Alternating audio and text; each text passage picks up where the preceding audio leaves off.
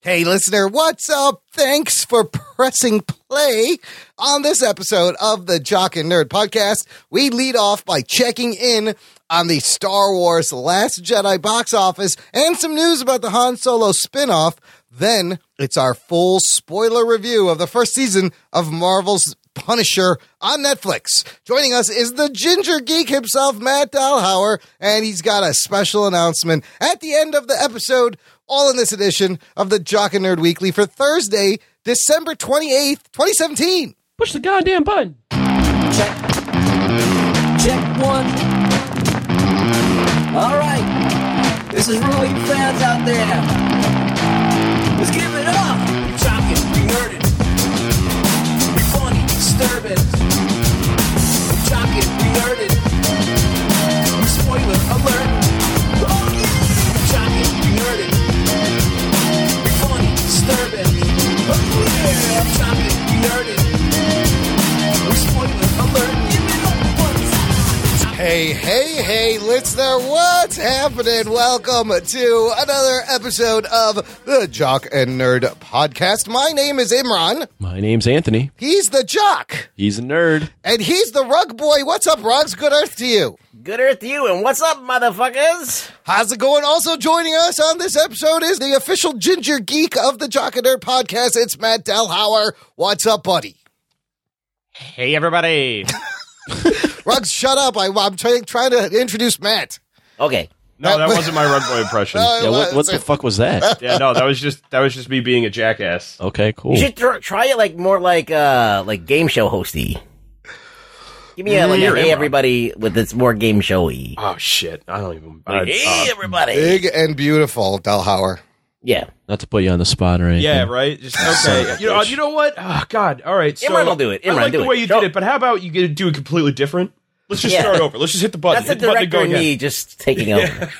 No one can stop play on this record. We're continuing Welcome, on. ladies and gentlemen. Yes. There This we is go. better. There you go. Matt Dahlhauer. All right, look, we're moving on. Thanks for joining us, Dahlhauer, for this wonderful show. Nerd Hour. It's the Nerd Hour with Dahlhauer. This will be like 3 hours, Whoa. so it's not actually. Yeah, it'll be multiple hours. Look, if you are a new listener and this is the first time you press play on one of these Jock and Nerd podcast Stop things, right now. please and put go the home. put the podcast down. You step don't know back what you've done. slowly. Your sanity will be in question, but we thank you. And guys, what do we do here? First time listener, you press play. What can they expect? What do we do? Oh, can I say it? Yes, Yeah, you do Matt, it for do me, it. please. Okay. This is where you will be able to experience news, reviews, and interviews about all your favorite geeky topics. Not bad. Not bad. Okay, Not bad. you can I like workshop it. that a little. Needs a little more of the gibberish thrown in, but Needs more. there we go. Yeah, There- it needs more cowbell Yes. as well. It needs more. I got a fever. Look, we geek out about what we love, and that's comic books and superheroes and modern day mythology. This particular show, we're going to start off with a little bit of news, and then We are? yes, because Oh, fuck. look, we got to follow up from our It's last just show. like 15 or 16 recommendations. Don't worry about it. It's only 12. That's deep cuts I right cut there. it down to 20 bullet points. Look, we got to follow up. Check out our last show, our Star Wars Last Jedi review. We got a little bit of follow up. We'll check into the box office. It's very interesting. But we will give you our a month late. Can I give a shout out, by the way? Yeah. Oh, wait. No, can you? And I'll find. I have to read what this guy wrote on my wall. Okay. He wrote me a happy birthday and then wrote something about the Star Wars thing. Okay, so we Oh, no. we are going to give you finally only a month and some change late our full spoiler review of Marvel's The Punisher. No one Or remembers what I it. remember of Or the what Punisher. we remember on Netflix, because literally I've watched this over a month ago. I Yeah. hope somebody brought notes. I don't All right, I got fucking this. remember. Anthony, you got a message from a buddy from your wall? Yeah, Austin Strayjack, who Austin, also yes. disagreed With our vehemently wrestling, with yes. our pro wrestling take. Yes, I remember him. Especially Imran and Rug Yes, Boy. yes. Happy 30th, buddy. For your present, I listened to your latest podcast and disagree with most of your trash Star Wars takes. There you go. Oh, shit. All right. Thanks for your honest opinion, Austin. We appreciate. I bet we have a listener for life now. Happy birthday, dude, you fucking asshole idiot. How's that for a birthday? Happy belated birthday. But look, this is the last show of 2017. Holy smoke. Everybody, we squeezed in one last review, so Happy New Year. Even though I think now that I've turned 30 for my New Year's, I'm gonna like stay in and go to sleep before like the countdown even that's what I've happens. been doing for the past 15 odd years. Have You know. yourself a nice, There's a sensible countdown? meal. Rex doesn't even make it. I'm gonna watch to see if Mariah Carey bombs again trying to sing because she's like 75 years old and can't sing in a falsetto anymore. But her breasts are only 20. Boy, Nick Cannon really misses those breasts, I bet. What do you They're think? done, right? They've been done. Oh, yeah. Yeah, for a while. Nick Yeah. Cannon has got his cannon between all new, younger breasts right now. So Maybe. look, Happy New Year for everyone, but really I stay in too because it's just like a non-event. Like the clock ticks down, the thing comes down, what happens? Fucking nothing. What is the point? Y2K, bud. Yeah, no, that didn't happen either. 18 years later. It was the long con. I am still prepared. I did sell a lot of Y2K gallons of water on the street that But morning. it's different this year because we have proof of aliens. Yes, the government is tracking aliens, and we had the holidays. And listener, you may have gotten like a new smartphone or one of them fancy Alexa, Google Home smart audio devices. Well, guess what?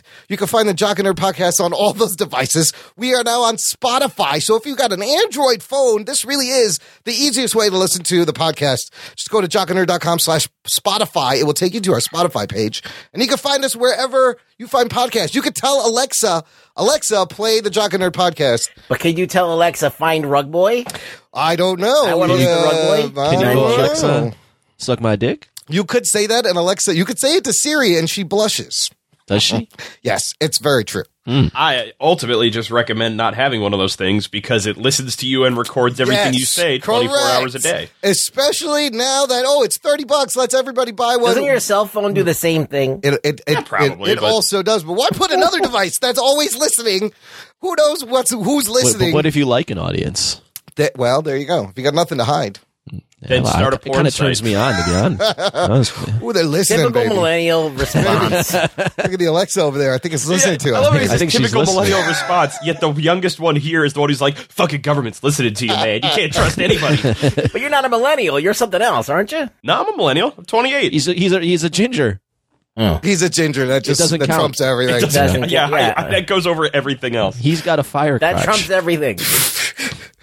Speaking of the ginger, Delhauer has a very big announcement, and he is I going got a to. very big something. He's got a very big something, and this is the tease. So make sure you listen to the end of the show. And I'll tease you with it. Listener, and we will tease you with a huge Now no one wants Delhauer to listen. announcement. And there goes everybody. Okay, it's just us guys. Let's get on with the news. The Jock and Nerd Podcast. This might tease to get people to stay to the end, but if you want to get in touch with the show, listener, visit our website. jockandnerd.com/contact will get you all the ways to get in touch with us: Twitter, Facebook, email, SpeakPipe, and our Facebook group. Also, show notes, jockandnerd.com/201. All these links are in the show notes. We got to welcome a new guy to the Facebook group, John Magette. And he was our last week's patron. He's the guy who I called John Maggot. That's not how you. Of course you did. That's not how you say his name. So John was nice enough to comment and give me an official reading of his name. He wrote, "It's Magat like Zagat. Magat like Zagat. How do you say Zagat? Zagat? Zagat. Zagat. So it's Magat like Zagat. But I understand. My name isn't exactly that common. But come on, Anthony. I think you'd recognize the Filipino name if you saw one. Oh, he's Filipino. Wrong. I would recognize Have you tried a Pakistani to name. read Anthony's last name? Yes, but Anthony should recognize the Filipino last name. Don't That's you a real agree? laugh. He is his name. He's Filipino. I'm asking seriously. I think so because I it's, haven't looked at his profile. I mean, if he's getting upset about it, I'd say sure. Apparently, Oh, he's upset. Or he's fucking. not. No, I don't think he's upset. He's not I think because he's fucking. he's just. Don't listen to my first episode where I coined the phrase Filipinas. Hashtag Filipinas. That's a deep cut. Filipinas. Also, Lisa Morrison commented on our 200th episode. She says, I'm enjoying these podcasts even more now that you keep mentioning Steve and I. Congrats on 200, boys. Looking forward to the next 200. If that's what we need to keep you listening. Imran, you're all for cheap Steve and plugs. Lisa Keep Morrison. going. Listen, I'm super narcissistic. I'm going I to... love this podcast now that more that you talk about me. Listen, I love Steve and Lisa Morrison. They're a married couple. They both support us on Patreon. They both listen. She's the jock. He's the nerd. Just like I picture one day she's giving him swirlies and wedgies, and the next day they're holding hands I'm not and mentioning looking doing into her each homework. other's eyes. Nope. I love the Morrisons. So, look, let's get into the news. Like I said, our last show, Star Wars. That was the news. That's it. No more news. Star Wars Last Jedi review that Austin did not care for, and there's probably some other people out there that didn't care for it. Fuck them. It's fine. Delhauer, I got to thank you. You sent in an audio mini review after we recorded. I put it on the Patreon for our lovely Patreon supporters. But real quick, give me your thoughts on the movie and what kind of reiterate what you suggested in your audio there. Oh, I loved it. Let me give you this, Spoiler alert. just in case. Go ahead. Spoiler, I loved it. Okay. Hey, fuck all of y'all that think we always agree. We have someone that disagrees with Yeah, us. see? Yeah. No, and I told Imran, I was like, dude, 2 hours of listening to you guys just be like, fuck this movie. I'm like, I mean, I get it, but I don't like this is a long time to say that. Well, that's just because our Imran loves to talk and we just No, keep I going. understand. I've been here before, at least once. Yes. What do you mean? This is the thing that perplexes me. It's like you literally your thing is My what thing the is fuck to shit on happened? stuff, I know. Yes. So No, it's I like get that, I get that. you can't find it in your heart to shit on this movie. Oh, absolutely, I can. There are still problems. but, I like, love it, but I recognize that This there is are what- absolutely flaws. This is what my argument is. I'm not trying to get into a huge argument here. I just want to make a simple statement. Is that I understand that you need to burn everything down in order for the new generation to take hold, and you need to like open it up for whatever. I understand that. But you have 2 episodes left in the Skywalker thing. Why do it there? There's only 2 episodes left to tell this guy's story. Why introduce it there and upset all those people that have been waiting for this story to end? Well, that's my big sticking point. The big But- thing that I noticed, and I'll try to keep this very brief because obviously I don't want to go into like 3 hours of Last Jedi and our 2 hours of Punisher, is the one thing that Imran wanted me to say that I said on the Patreon was when I saw it the first time, I was not the happiest. I liked it, but I kind of sat there for a while being like, I don't know what the hell I just watched, and I really kind of need to think about it. And I wound up thinking about it like fucking obsessively for the next 3 days before I saw it a second time. And the second time around, I liked it a lot more.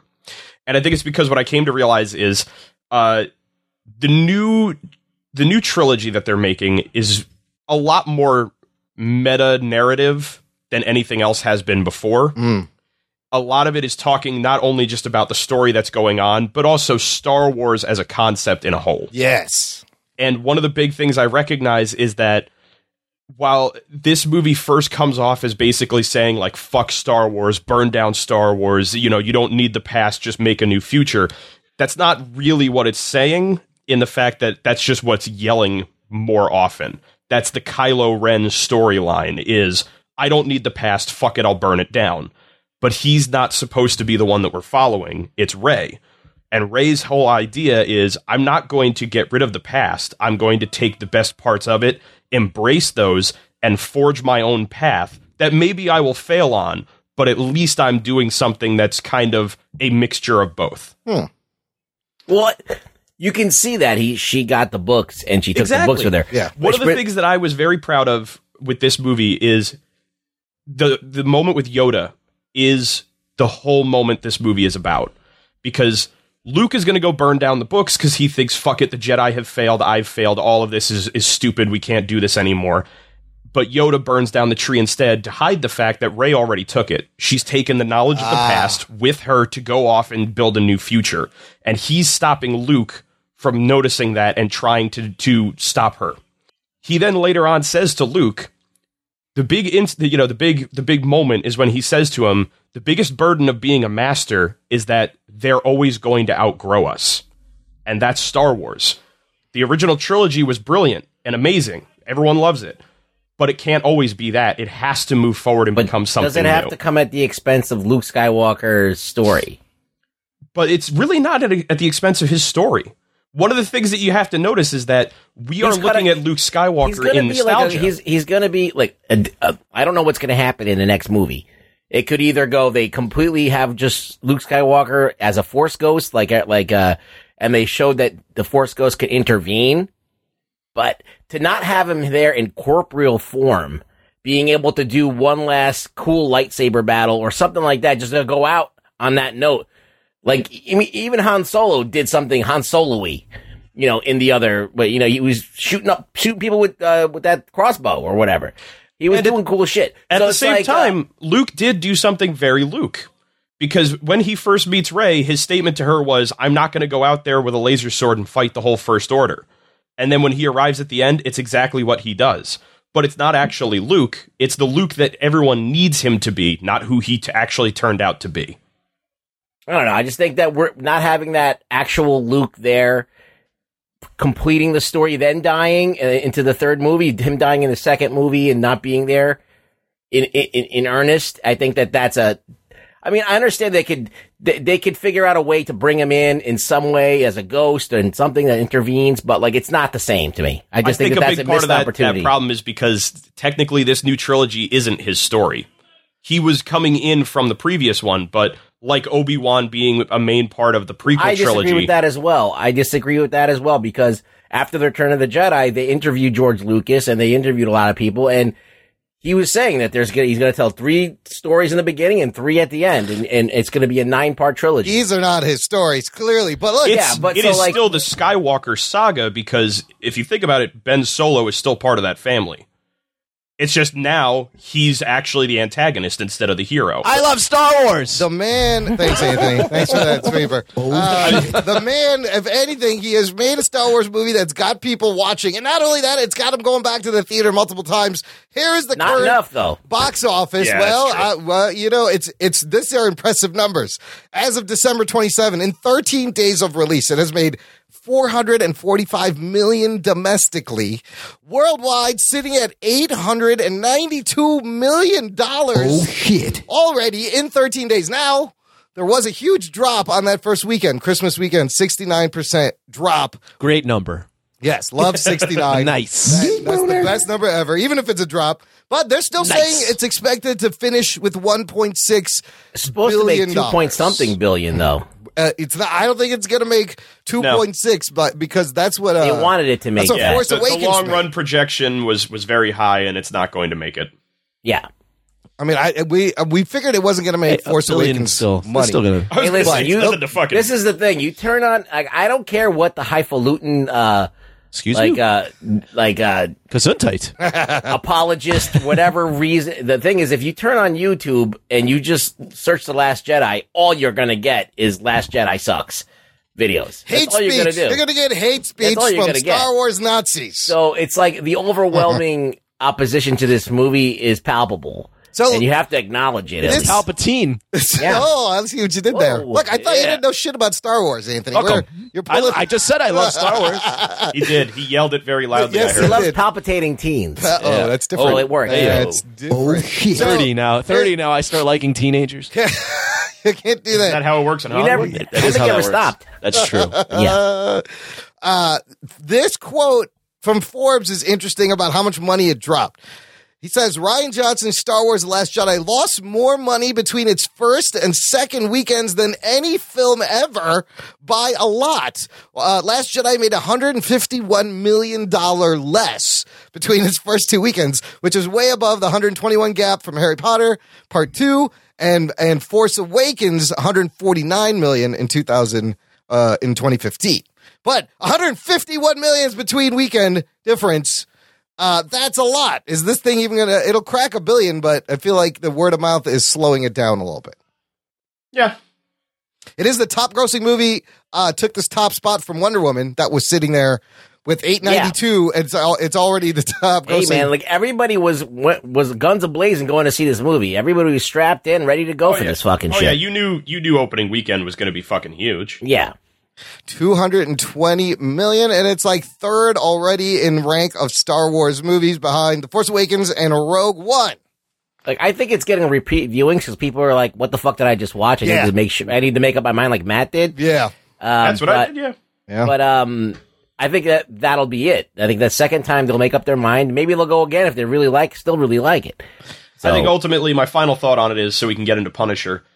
A lot of people really don't like it right now, and that's going to probably last for a while. I think it's probably not going to be until after 9 comes out, and then a lot of time, maybe some time after that has passed, that you can view all 3 of them as a whole, that it may get a little bit more. I agree with that 100%. appreciation. Because if they figure out a way to make that fit like a nice piece of the puzzle, then all is forgiven. And in fact, people will look at it as a great movie later. But right now, when you don't know if Ryan Johnson's not going to complete this, J.J. Abrams is going to. And Ryan Johnson derailed a lot of J.J. Abrams stuff. Yeah, what does he do? What does J.J. do now? It's going to be, I'm sure they could stitch it back together, but it's going to be a rough road. Ultimately, I look forward to this very long discussion in the Patreon. But I believe Empire Strikes Back initially also had the same kind of reaction, and now that movie, like, everyone's like, that's the best movie. But over time, do you think this movie it'll be a different thing, possibly? Well, because Return of the Jedi redeems it. Yeah. So we'll have to see what the third one does. Now, the next Star Wars movie we're getting in just 5 months is this Han Solo movie. Reshot by Ron Howard. And it's weird because, Ruggs, you mentioned a few weeks ago, like, there's no buzz about this movie. No one really seems to be talking about it. Turns out, I think even the studio is bracing for this movie to bomb from an article from Screen Geek. They have a source close to the film's production has informed us. It says Disney is bracing themselves for the Han Solo movie to bomb. They were worried about it before all the Last Jedi controversy. But now they're essentially writing Solo off. The lead actor, Alden Ehrenreich, can't act, and they had a dialogue coach on hand for all of his scenes. On top of that, the script is unworkable. It's going to be a car crash. I would thought there would have been a trailer before The Last Jedi. We haven't seen anything. This is very precarious, this whole... Have you guys seen the poster that came out for it? Yes. So, apparently, have you seen this image? It's gold from a Russian... I'm wondering what Daenerys is doing in this film. Yes, Emilia Clarke. So you got Emilia Clarke and Lando Calrissian. I'll tell you what she's doing in this film. What is she doing? She was told it's a Star Wars movie. It's gonna make fucking money. Yes, get in it. You see Chewbacca, you see like an old-ass Millennium Falcon with blue, but Disney has said this is not official. I don't know what the fuck this is. It's all right. I guess I'm kind of glad it's not official, but... I think the weird thing is he doesn't look like Han Solo. No. He looks like Nathan Fillion from Firefly. He does have a very he does kind of look like Firefly look. This... Which is based on Han Solo. Oh, absolutely. Oh, yeah. We should have a trailer soon. I think I heard something trailer maybe after the new year. If that trailer comes out and it looks cool, then the buzz will begin. Yes. I'm already feeling a train wreck of a thing. This should be fun. I hate to say it, just of everything in this poster, just the fact that like Chewbacca has like a hand on his shoulder and is leaning into the frame. His head's tilted like, hello. It's got this like goofy 90s teen comedy look to it. Yeah. Yeah, and like there's like some plot details about it's going to be before he was like a wise ass rascal, like how so it's just like the whole story is going to be Han Solo needs to lose his virginity before the Kessel Run. I got too much stress. I can't make this run, Chewie. You got to find me somebody. We'll see the Kessel Run. We'll see him so meet excited Chewie. for Han Solo. I can't wait. Man, they're making enough money on Force Awakens. They're like, you know what? This movie is whatever. Just don't put it out there. We won't put out a trailer until like the day before it comes out. It's fine. Take a hit. But I'll be surprised how much money That's that movie will Imran's make. Insider analysis. They don't care if they make money. They don't care. Except they do. Oh, Nobody cares. That is how capitalism works. Capitalism. That was you, the whole Justice League review. They don't care if they even make any money. They really don't care. They still made $5 billion with them other movies that were a little bit better. So, no, I they like care. how Anthony Everybody is cares. the anti-podcaster. He's kind of like the Punisher. He's the anti-hero. Yeah. Finally, last thing. I'm not what you're looking for, but I'm what you need. Yes. I'm what you need. You got to say it in a gravelly voice. Finally, last thing. Happy birthday to Me? Oh, thank you. Well, happy belated birthday to you. Again? You had the shitty after Christmas birthday again. But Again. to the legendary father of a lot of our favorite comic book heroes and Marvel Comics, Stan Lee, who today, Thursday, December 28th, turns 95. Oh, shit. Holy Mr. shit. Lieber. Christ. So that means when he created Spider-Man, he was fucking 40 years old. So there's Wow. See, Imran? yes, There's still hope there's for you. still hope for us old guys, Ruggs. Oh shit. He was 40. So far, almost half his life, he had been toiling in obscure, shitty comics that really did nothing, romance comics, and he's about to quit. And his wife was like, look, make one last thing that you love. Do something. Do something with your life, you fucker. and Stop complaining and fucking do it. And it's funny when you look at old photos of him from like the 50s, like he's balding and he's very clean cut, and then all of a sudden he's got a lot of wavy hair and this big mustache, and it never leaves. There must have been some plugs involved because all of a sudden he has more hair than he does in the previous photos. But man, 95, I love that you're studying his hair. unbelievable. Like it's just because I watched that. You look at these photos, and all of a sudden it's like he's balding in front, and all of a sudden he's got all this fucking wavy hair. Like in the 70s. He's 70s it up. So happy birthday, Stan. He made it. Everyone just wants to know his secret. Really? How are you still alive at 95? How are you He alive? looks How great. did you get the hair? How did Yeah, you get that's the what I hair? was trying to say. Yes. If I had Stanley's hair, I'd be so jealous. Okay. Your hair reminds. Occasionally, I've never said this on a show, but you look like Shemp from the Three Stooges. Yes, yeah. Hey, no. with your hair. Why? Oh, a wise guy. No, Shemp had more hair than I do right He now. does. It wasn't He does. as thinning, but I should grease it up. Oh shit. Jesus Christ. It's like a fucking... Could you shave your head bald, or would you? I would, but I don't trust bald white guys. I really don't. I can't. I hate that look. It's just like...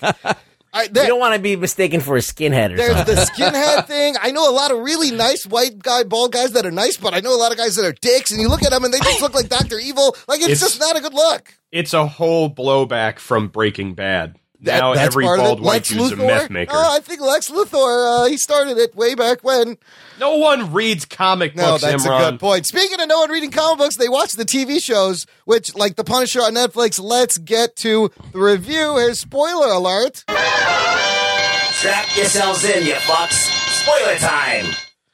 Okay. Punisher created by Jerry Conway, John Romita Sr., Ross Andrew, 1974. First appearance, Amazing Spider-Man 129. Anthony, how's that copy of that 129 doing you have? Oh, I have it. That You is got it all right. in the CGC I case, got it right? in a Minted? CG, not a case, but I got it in one of those bags that is supposed to be a lot better. The nice Mylar. The nice Mylar bag. Yep. One day I will give it to my child, who will then throw it away. It will pay. I will give it to my child, who will then put their head in the bag and die. I was thinking about, like, because I'm 30 now, that my sperm is like not good, so I need to like birth a child really quickly. Shit, Yeah, your biological yeah. clock's kicking in. Yeah. So like, yeah, I'm already considering that. I named my daughter already.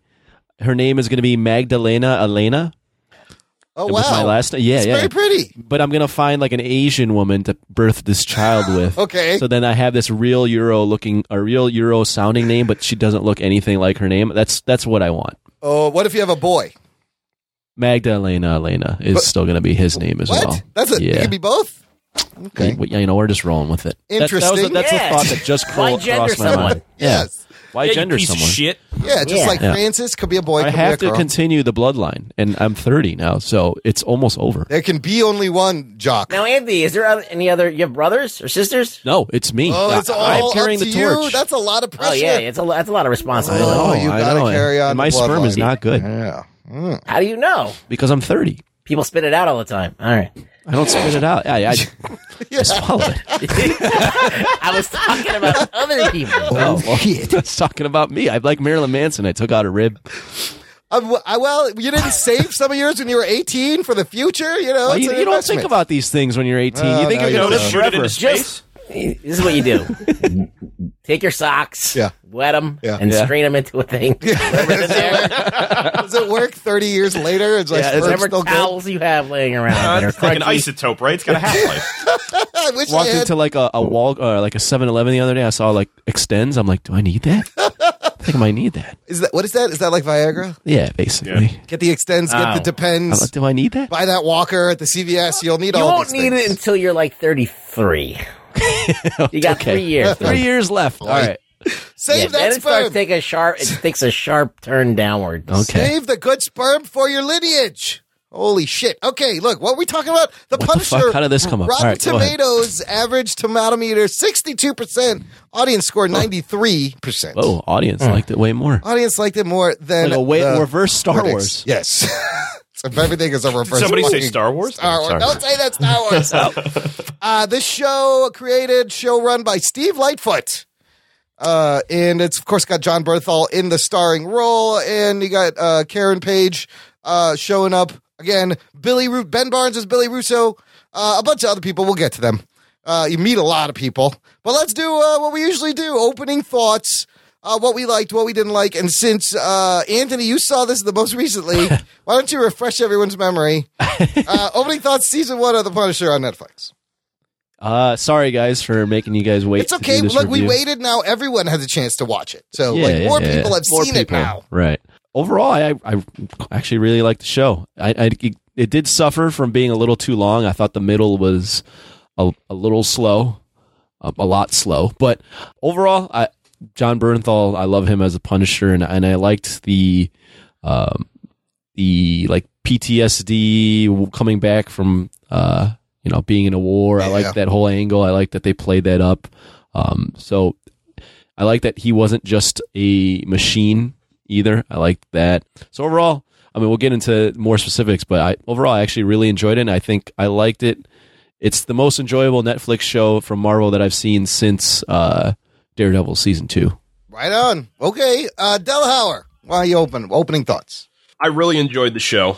I'm trying to remember what happened. You enjoyed about it. There was a guy, and he didn't. No, You had a gun. honestly, while I know that this is probably going to be another discussion, I think one of the things I really liked about it was that it was refreshingly a bit different than what I expected, and what Punisher tends to be. While I wouldn't have turned down a show that was entirely just like 13 episodes of John Bernthal shooting people and screaming, I'm glad that they tried to have a little bit more of an intrigue storyline, and as well as an ending that was very unexpected. Yeah.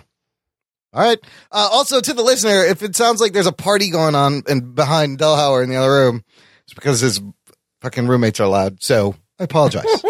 Just let I it go. know, that was very distracting. Just ignore it. I'll try to get rid of most of it in post.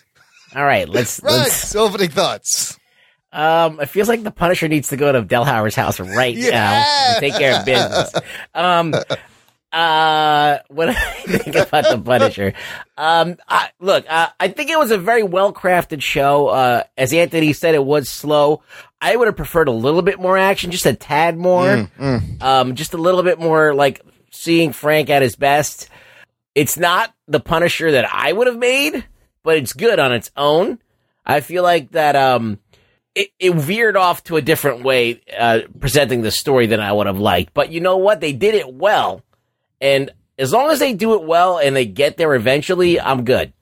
So that's that. As long as you get there eventually, I'm always good. As long as I get there. Yeah. I also really, really enjoyed this episode, this whole season. It's fucking visceral and brutal. Bernthal is intense, and a lot like Elektra, they did their version of the Punisher, and I think it works. It's consistent with the world. They changed a little bit of the things, but dealing with the topical themes of PTSD and coming back from war and people who can't deal with it. It was great. And I thought the action ramped up great till the end. And really fucking one of the stronger ones. Definitely It's a up new there. version of the Punisher. It's its for own sure. version. Definitely. They change a little bit of the origin. But man, it works. They're consistent with what they've set up. And it's a great standalone season without even having to watch any of the other series. You can enjoy this retelling of this origin. So let's just move in to what worked. Who wants to go first? Delhauer muted his audio. Delhauer muted his audio. I'm trying to cut out people yelling as much as I can. It's fine. What's going on over there? Just watching TV? What are they doing over there? Apparently, my roommate's got a bunch of different like board games and card games And and, now shit they for are Christmas. So now it's just this big orgy. There you go. It's an eyes wide shut situation. Now in the that you've background. explained it, the listener can just go along with it. Right. Yeah, he's having an eyes wide shut orgy, and we're keeping him from it because we're on this stupid podcast. And I bought a mask and everything. You'll be able to catch the tail end when everyone's spent. It won't I be got as fun. Baltic. I got Baltic Avenue. Rugs, give me something else you really like. What worked for you in this show? Okay, so basically what worked is I think that the whole the idea of him teaming up with Microchip and that whole thing, and the fact that he had like the way that the story was woven into the whole network of his friends, and everybody was kind of tied into this. And I hate that shit. Yeah, it's written well, but it was written in a way where it made more sense. Like that, okay, all these guys that he was in the thing with, they're all a part of this cover up, and he was just dealing with it. So it was cool like that. So I enjoyed that. I enjoyed just the acting. Bernthal is amazing. The acting was really, really on a high level for the most part. There were some sexy scenes. There were some booby scenes. Yeah, there was some like grab ass going on, so that's also fun. But even the sex scenes were used for moments, for dramatic moments, and I thought they were both used well, like where Lieberman and his wife fuck in the bathroom just out of like... I want to comment on the Microchip without this kind of storyline. Yeah. I'd never really understood how he would have found a microchip. Right. Who would help this fucking psychopath voluntarily? It's just kind of like, out of left field. Like, he has this guy that's a tech guy. Yeah, right? This makes so much sense. But the way they wrote this in, as Rogue Boy said, it felt organic to the story, and it felt like, this guy kind of makes sense why they would become together. And then the chemistry between the two was really well done. Arguing like an old married couple. Yeah, like a married couple. It's so funny. The scenes with them, and then like the scenes where like Frank is basically hitting on his wife, yes. or like replacing his family with Lieberman's family. Yeah, while he's watching on the monitors. I would like watch, and I'd be there with Lieberman or Microchip, whatever you want to call him, and I'd be like, oh man, it's bad. This is super recoverable. It was really cringy for some. I mean, he kissed his wife, and then he comes back, and they get drunk. And she had that actress, or whatever her name is, had really good chemistry with Bernthal too. Yep. So I was like, man, I'm just like sitting there. I'm like, y'all should just fuck. I'm like, wait, that's wrong. Plus, his wife. He's watching everything. He's watching everything. But man, the acting all around great. Even David, like watching the monitors of his family, and just you feel his sense of loss and grief, and everyone did great. Well, it's like he's sending in Dad, but then Dad is cooler than him. Yes, unfortunately, and Dad will may replace you. Yeah, so everyone loves Pete Castiglione. Tell Howard, what else worked for you? Going off of what you guys were saying, I think one of the things I really like about it is the fact that a lot of the characters that have been introduced in the Punisher comics in the past, who had like really odd or just like coincidental connections to the Punisher, had a more of a reason to be there, like Lieberman or like Billy Russo. Right. Whereas in the comic, Billy Russo was just a mob enforcer who happened to also be a narcissist. They instead decided to make it that not only is he still a narcissist, but he's actually Frank's best friend from when he was in the Marines. Great relationship. And like, this is the big change to the origin where... Well, it works for the show. Yes. I think for a movie or something like that, it would be out of place. Yeah. But for a TV show where things have to kind of have more of a tied connection, I think it works just as good or better. So, and it has time to breathe. You can play out the story. Yeah, and it becomes kind of like a military espionage detective. Yeah, I would agree with that too, because like in a movie, I don't think you have enough time to invest in Billy Russo to then hate him when he turns. Yeah, whereas this, you're like, man, this Russo's kind of a good guy. Yeah. Oh wait, he's not that great. Oh no, and you also can explore different perspectives of the relationship. Like whenever they do it in a movie, they just do like a flashback scene, and they're like the best friends ever. But there's time where they bicker, they disagree, or they're not quite trusting each other, and you could see that the dissension kind of grows from that. So it feels more natural where it shouldn't in a movie. Right. Yeah, and especially if it's going to be a Punisher movie, that means your bad guy's dead by the end. 9 times out of 10. Right. So you're not going to put that much work into a dude that isn't sticking around. This is a long, great setup of Billy Russo. Like, you really get to know him. In there, too. Yeah, I thought Billy Russo, I liked his setup. Yeah, I liked the actor that played Ben Barnes, him. I even liked that he was, even though he's a bad dude, he's not, even at the end, we hit the spoiler button, Imran. Have you been hitting these buttons? I did. I'll do it again. He hit it. Okay, cool. Even at the end when he lets Frank go to kill Agent Orange. Like, Yeah. He's not entirely a bad dude. He was just trying to make some money and trying to make a buck, and unfortunately Frank got in his way. There's so many amazing scenes in that last episode. One of them being the flashback where you see that Billy was like friends with Frank's Uncle Billy. family. He's Uncle Billy, and they're giving each other shit. And he's that close. He's just more than a war buddy. The guy's like a brother, a second family. That's all he has left. Yeah, there's nobody else. And then the other like really awesome scene was when Billy goes to visit Curtis looking for Frank, and doesn't know Frank is waiting for him with a sniper across the street. But in any other show, like there would have been a shootout there, and the way they both respected Curtis and kind of calmed down and rescheduled the fight and let him walk away, like it was so tense, it was so good. He even says like, I keep my promises. Yeah, and lets him go. They still have. I mean, they still have this code of honor where they're willing to trust each other when he really didn't have to, but they both kind of they want to let Curtis live because he didn't really deserve to die. You saw Punisher Warzone recently, right, Imran? Yes, I did. Okay, so the way they mishandled Jigsaw so badly in that movie, yes. and it now there's potential for a good Jigsaw to come out of this story. I will say this is probably A compelling villain. Very compelling. I think this is the closest they've gotten to the essence of the Punisher on screen yet. Like, this is really why I enjoyed it. I like that what made birth out of this being a good Jigsaw is because the Punisher decided not to kill for once, Right. and just fucking punish him. Yeah. And now he's gonna probably have to regret that later because this guy is gonna come back demented as fuck. And you get that Right. Russo was vain and into his looks and looking I mean, just good. the way that, even like his wardrobe, like Yeah, the way he yeah. dressed him was very like you could tell he cares about his wardrobe. He Yep, cares about his cares looks. about He's- And even on appearance. top of that is that they established that, yes, he does take care of his looks. He dresses well. He wants to have money. He's got like a very narcissistic personality.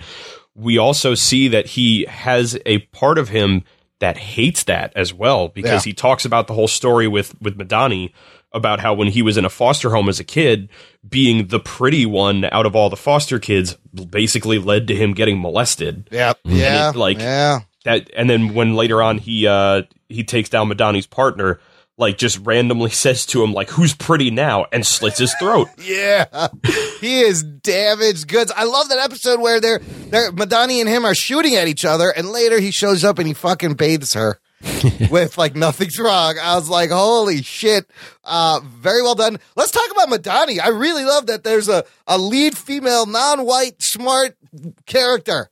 That she's a step ahead. She knows what's going down. She's badass. She occasionally she has some stupid decisions, but for the most part.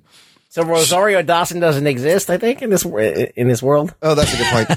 I forgot about the Rosario Dawson. No, but you would think like that role would be like a guy Homeland Security. it's more officer, intriguing with a woman. You know? Yeah. Because then she can hook up with Billy Yeah, Russo. then she can show her butt off again. Yeah. No Claire Temple, surprisingly, also. No the Claire- cheapie and all of good. them.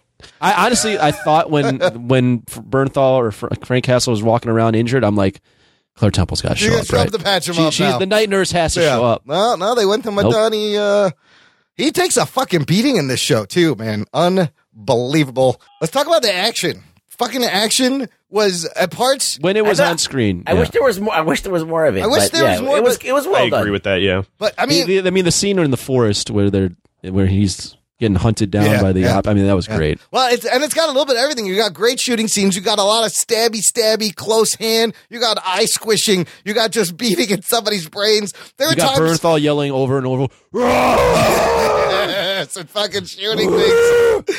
And Yeah, I think that my Punisher would be a little bit more stoic than that. But he yeah, was yelling a lot. The move I notice he does a lot is you grab a dude's arm that's got a knife, you break that arm, and you twist it back, and you stab him with the knife still in his hand, get him to stab. He did that like every time. It's a great move. But Jesus, he would like, you could see, he would shoot the guy in the leg, take him down, shoot him in the head, like a little bit like John Wick, but then he would just pick up other guns when he ran out of ammo. Like, holy shit. Very well choreographed, brutal action. Loved Yeah. it.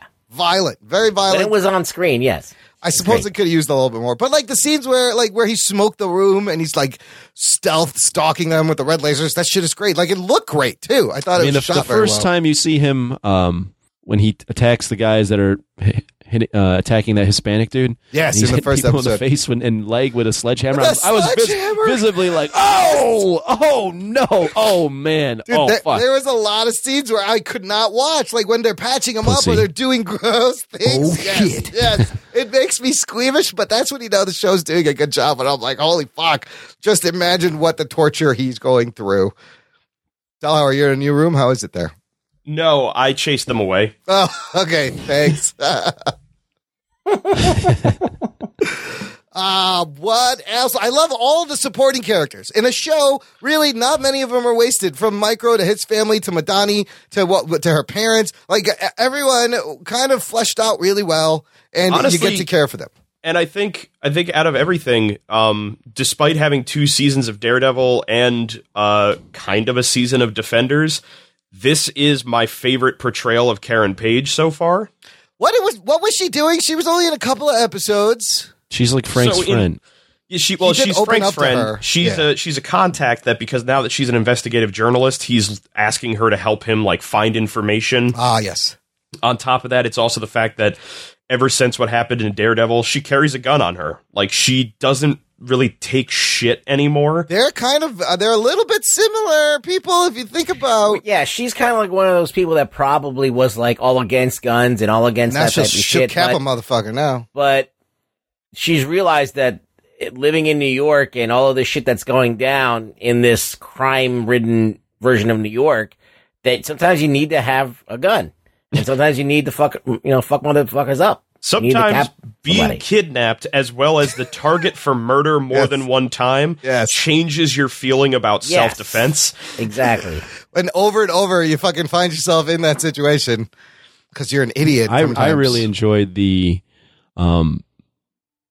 military aspect of these people coming home and not having anything and feeling like the government's betrayed them. Like the Lewis Wilson storyline, I thought was a nice little aside to kind of like, oh, this is a little different. This guy is fucked up from war. I mean, you see guys like this I like in the scenes news where they're talking and they're in in a support circle, and what's his face? What's the black guy's name? Curtis. Curtis is kind of leading the way, and there's all these different, like, everybody.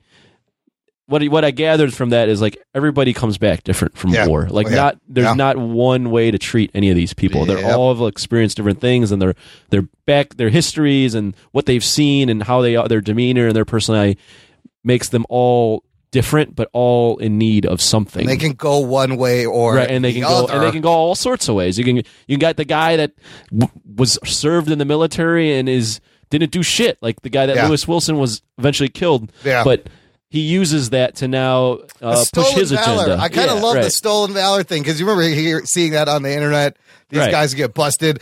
Dude, Lewis Wilson, that scene where he wakes up and shoots his dad by Almost accident. shoots his dad. Don't mislead people. He doesn't shoot his dad. He reacts. I was like, this dude is stressed. This guy's going to be a problem. That's when he was stressed, or when he dug a fucking hole in his backyard and was sleeping there. Because he couldn't deal with it. The thing that I find really funny about that, and not even so much funny, but just like, I don't know a word, interesting, whatever you want, is my brother has a friend who served in Afghanistan several times. Like, he's over there again with the army.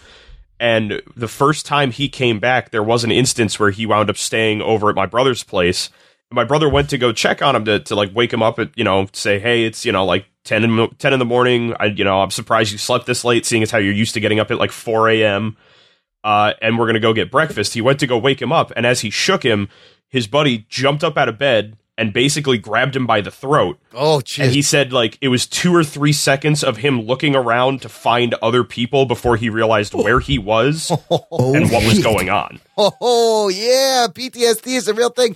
I was looking at reviews in preparation for this, and there was a review from, like, this veterans website, and this guy loved this series. He's called it Vetsploitation in a good way. He's like, they really get the grief and the PTSD and trying to fit in and what it's like they tell it in such a smart and authentic way on the show. Like, he really loved that they did that. And the grief, man, you get the grief that Castle is going through from the very beginning. I think the thing I really like about this version of it is that, like I was saying, the fact that it's a bit different and it goes somewhere you don't expect it at the end is that most of the Netflix shows, you have that problem where you get to the back half and it feels very long. They're suddenly bringing in a secondary plot that has really no point. Right.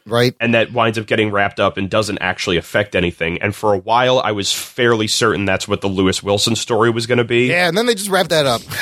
And they wrapped it up fairly quickly. Yeah. But I think the thing that I find so interesting about it is when you look at the two stories, his and Frank's next to each other, you see that they are going through the exact same thing. Yep. And one goes And what one way. you tend to notice is that while we're in the heat of the moment, we agree with Frank and we're like, well, he's killing bad guys and he's taking out, gangsters and corrupt police and whatever else it is, and he's doing the right thing.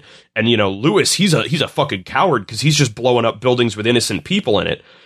But you also have to ask yourself, at what point does Frank possibly cross that line himself? Frank is just as bad as the guys he's killing in a lot of ways. And so when it then gets to the point where Frank realizes that being different from Lewis isn't just who it is you're killing, it's entirely how you go about approaching recovery. Right. Frank refused to go to the therapy group. He would try and deal with it on his own, and that turned into him breaking walls with his bare hands, basically. Yeah. And sitting in an apartment reading Moby Dick. Yeah, that's great. And No one should ever do that. no one ever should read Moby Dick. Looking for my white whale. Have you seen it? But what I find funny is that Lewis, despite going to therapy, doesn't believe in it either, and sees Frank as a hero for deciding to use basically his military training to take down the man. And Frank recognizes that actually the therapy they both decided to not care about is what they should have been going after, because obviously violence for violence sake and as a way of trying to process the grief of his dead family isn't going to fix things. And how long will it be before Frank himself is blowing himself up in the freezer of a hotel? I also liked that they're both of their storylines. They both were just cast as domestic terrorists. Right. Yeah, they both were like the media was just like, yeah, they're both fucked up. There's a version of the Punisher where he doesn't fall into this category if you do it right. But the way that they handled it, he seems like more of a kind of a terrorist than anything else. Right. And I think part of the trouble that comes from that is especially like looking at the fact that they're remaking the movie Death Wish with Bruce Willis. Oh, yeah. If you've seen the trailer, that movie basically paints itself as white man uses gun to protect black people from themselves. Oh, okay. And it's like really upsetting to see it that way. Wow. And so The way that I would frame it if I was going to make a Punisher show is that there's bad people that no one can touch, and he's got the skills to actually do something. Oh, yeah. And that is exactly why Kingpin is such a great foil for Frank Castle. Yeah. Because it is the guy that no one thinks they can do anything about, and his response is, well, fuck it, I'm going to kill him. Well, it's like these cartel guys that have like an entire like city looking out for them. Right. And all of these guys are just, they'll kill somebody at the drop of a hat. And those people I have no compunction for. If the dude that he's killing will kill somebody for whatever reason that they feel like it that day, they didn't pay the thing or they didn't do their job or whatever. I'm cool with him killing those guys. But then this story, it makes you feel a little bit more compassion for the bad guys. It does. And I think that's because the problem that Punisher stories have always had is that every time you introduce someone who is a new bad guy, you want to make a reason for Frank to kill them and for you to cheer for it, but the ultimate end is that they'll die. So the fact that you don't have returning villains means every time the villain has to escalate more and more and more until it gets to just this ridiculous level of like sadistic asshole who blah, blah, blah, blah, blah. And you start to lose the realism that this show really wanted to put into it. All very good points. Yeah, and I mean, at the end, he's kind of like, how do you keep him fighting? I love the very last line at the end where he does show up to the support group, and he's like, I don't know what I'm doing with my life if I'm not fucking shooting people and waging a war. And he goes, I'm scared. Like, the whole show ends with Frank Castle going, I'm scared. And then it just kind of ends. It was a weird ending. And it's just I think it is, while a lot of people may not notice it, I think it's actually a really bold choice for them to go with a story that for a while seems to be glorifying like white male anger and violence. Yes. and in the end, basically just outright say, the reason this happens is because I'm scared and I don't know how to be a person that isn't this. Well, Yeah. I also like that they were like, they made the decision. I don't know if this is comic book accurate, that he is the guy that ended up killing Zubair. Is that the guy's name? Yeah, he took He's the like, we shot all in the did that video. shit. The Yeah, entire yeah. story with Zubair and Cerberus and everything was Yeah. invented for the show. That Yeah. that Yeah. did not come from the comic Well, at they all. added- I they like changed that, his that, whole though. origin. I like Yeah. that. Oh, because absolutely. Yeah. He I'm not sure I like that. see. I liked it just because I like that he's Because not it the muddies squeaky up the clean guy either. Well, it muddies up the bed. The Punisher should be a virtuous, righteous person. He shouldn't be like, I'm not virtuous, but righteous. Like, he should be righteous in his actions, and he's misunderstood, and that's why it makes him great, because you cheer for the Punisher knowing that he's doing what he's supposed to do, and then, yes, it's a little squeamish that he's kind of like on the line. He's a murderer, but like, at the same time, he's righteous in what he's doing. I got the impression that he didn't know that the guy was necessarily an Oh, no, innocent none of them person. did. No, but here in this one, he was a soldier following orders, following orders, knowing right. he Yeah. was doing something that wasn't right, but maybe it was the right thing for his country, whatever. But then now he wants to fix that. Right, That's what I was going to say is I think it at least serves in this aspect that it's a redemption arc of how he recognizes that he is exactly what they had kind of made him into because he never Stood up. questioned that before. I'm allowing it because it's a TV show. Well, and this is if it was where- a movie, I would not allow this to happen. That seems to be the running theme with Rug Yeah. Boy. I allow it because it's TV. It works but on this one, TV. movie, fuck them. But that's the moment where he really starts his journey towards being the Punisher. Like, it kind of starts there, and then that great flashback scene where he's just... That's the only thing. I don't think he's the Punisher still yet. Yeah, that's questionable, because Well, he he was the it's Punisher, odd. and then he gave it up. Then he burns no, I'm the saying, thing, but and the then- Punisher would just be like, I'm killing all the bad guys because they're all bad. But he's still, I mean, right? It ends with him being like, I don't know what to do now. Yeah, basically. It's like like more about him retiring, being the Punisher, and becoming Frank Castle. Yeah, Yeah. and like I he did can't find retire. it interesting that the immediate opening of the show is him kind of cleaning up the rest of the cartel, I the love those. biker Those are gang, great and scenes. the Irish mob Yeah. from Daredevil. And everything about that is so Garth Ennis's version of Punisher. Yeah. With it's got very dark humor, Yep. hyper violent. The Like guy in the he bathroom. is just a Yeah. man with a mission who is doing what he does. It would have made a better movie than a show. I loved the Hey, now whole you're bit with flip-flopping. him tracking down the guy in the cartel to Mexico and sniping him from El Paso, Texas. Yeah, and it pulled all the way back, and that was great. And the guy, he gets the guy in the bathroom, he runs over the bikers with the van, like all this shit was fantastic. And then he's like, "I'm done. So I'm I burning think- my thing." And I think that's possibly supposed to be symbolic. I'm going to give it that much credit that they were like, this is the Punisher as we built him and as you know him. He burns the vest, and now this is something and somebody different.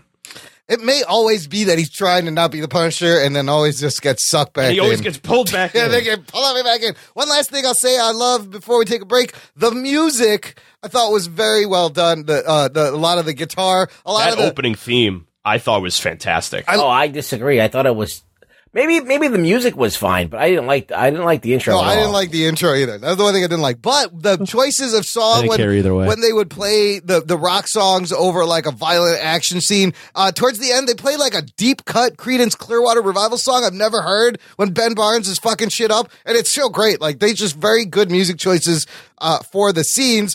The intro though, that's a different matter. That will be stuff when we get into what didn't work, which we will do right after this break. Gonna play a couple of promos for you, listener. Listen, indie, check out some new pods, and we will return with The Punisher. After these messages, we'll be right back.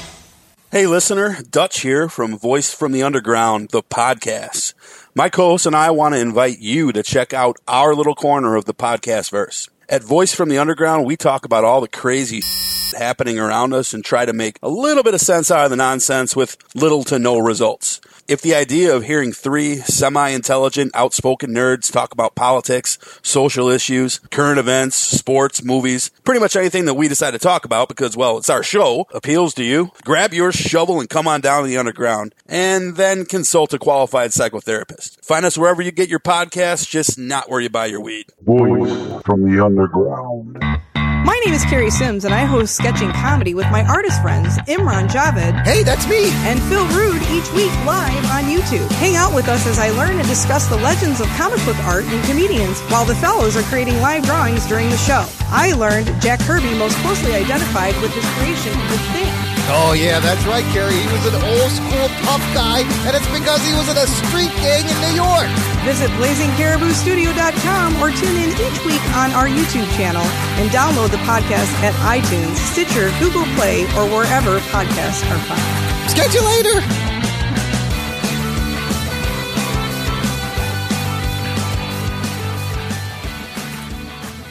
Do you like superheroes? Do you like movies, television shows, and comic books? Do you like listening to a guy rant about these things for hours on end?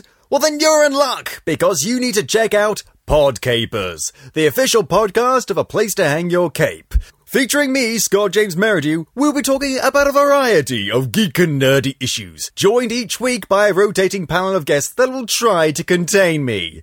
Jokes on them, I cannot be contained. So please join us on Podcapers, the official podcast of A Place to Hang Your Cape, where superheroes go to relax, but I never do. Cue the music!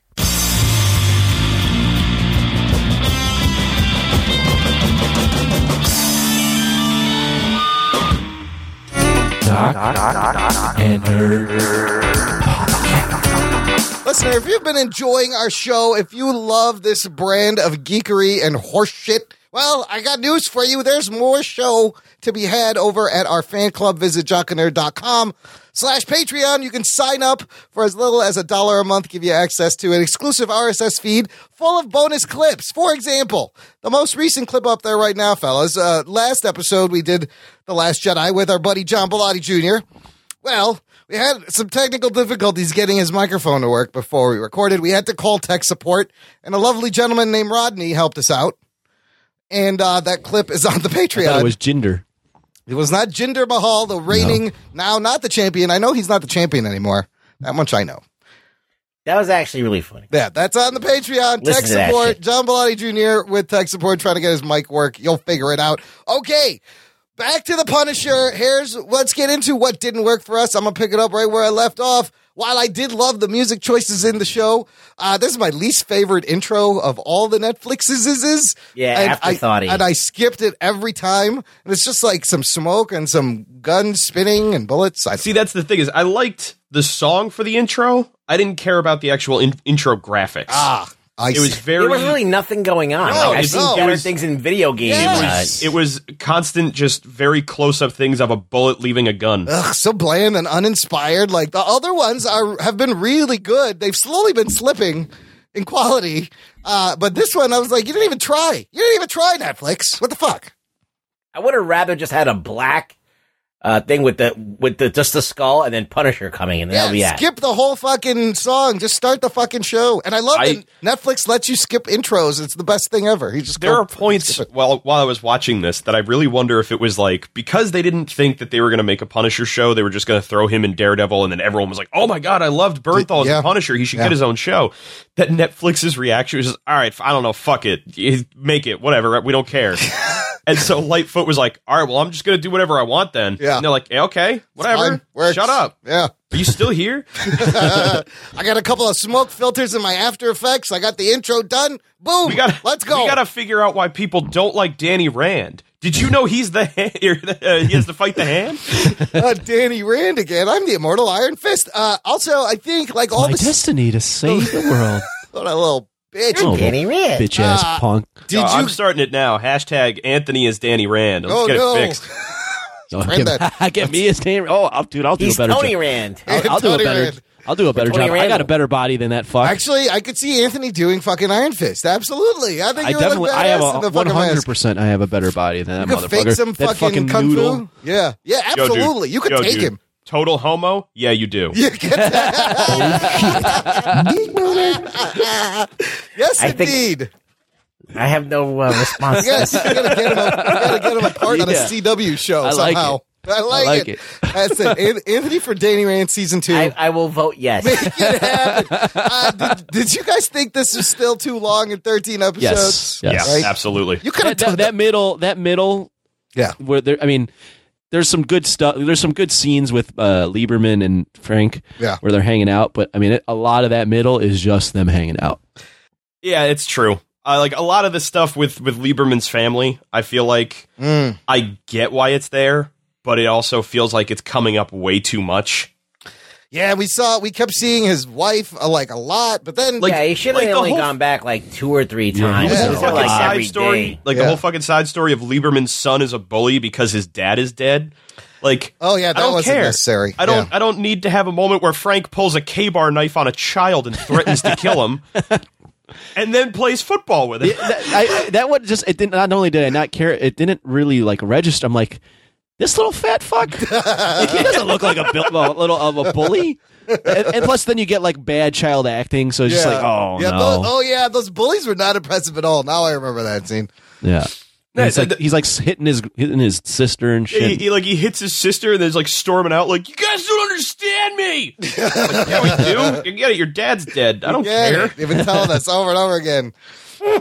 Yeah, I mean that middle, like there was really not a ton of action. Do we need to see Frank banging his wife like in his head?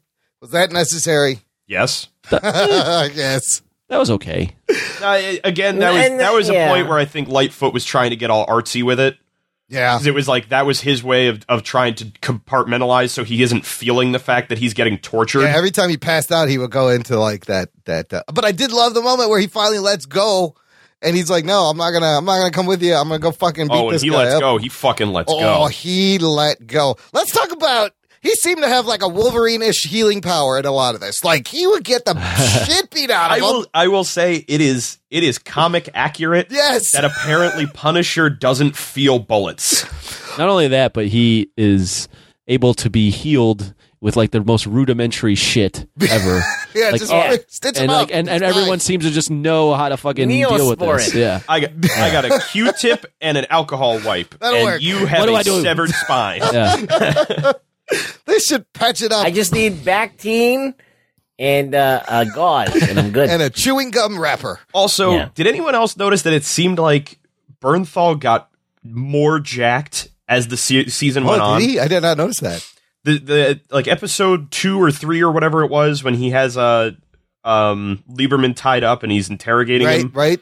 And then when Lieberman actually like sticks him with the syringe pen and he passes out, I thought to myself, I was like, Bernthal looks really fucking tiny in this episode. Well, because the guy who's playing Microchip is so like tall. a foot taller. Yes, well, I don't even mean like small. I mean like his arms looked small. Like his body looked small. No, I noticed that too. Frank looks up to talk to Lieberman. Like, why is he's so Why would you cast a tall guy like that? Like, at least the same height. Then you get to episode like 11 or whatever, and he's that scene where he's in the bathroom and like he rips his shirt off and he's fucking bleeding all over himself before Lieberman goes stitching him up. Yeah. I'm like, he has like 10 to 15 more pounds of muscle on him now than he did what apparently was like a week ago. He needs another 20 though, for real. Bernthal?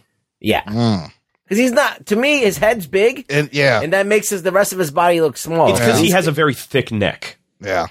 Yeah, it's something he's that. He's definitely got a head that's like looks oversized for his body. You gotta, the chest has got to be bigger to like. He doesn't seem imposing. Like I don't think he's actually all that tall either. No, but Microchip is this skinny, wiry guy, and standing up, like he looks like he could just house him. I think that's part of the reason as to why they decided to go more towards like the John Wick style of action. Is because Bernthal's like he's like Tom Hardy. He's like 5'9", 5'10". Yeah, but Keanu Reeves is a big dude. No, and he is. But I mean, because Bernthal is smaller than a lot of guys, they're going for more of that military technical for what he does instead of like Frank the Tank sort of pounding his way through everything. Yeah, but I kind of love that visual though. I just really do. I just love that he's a goon.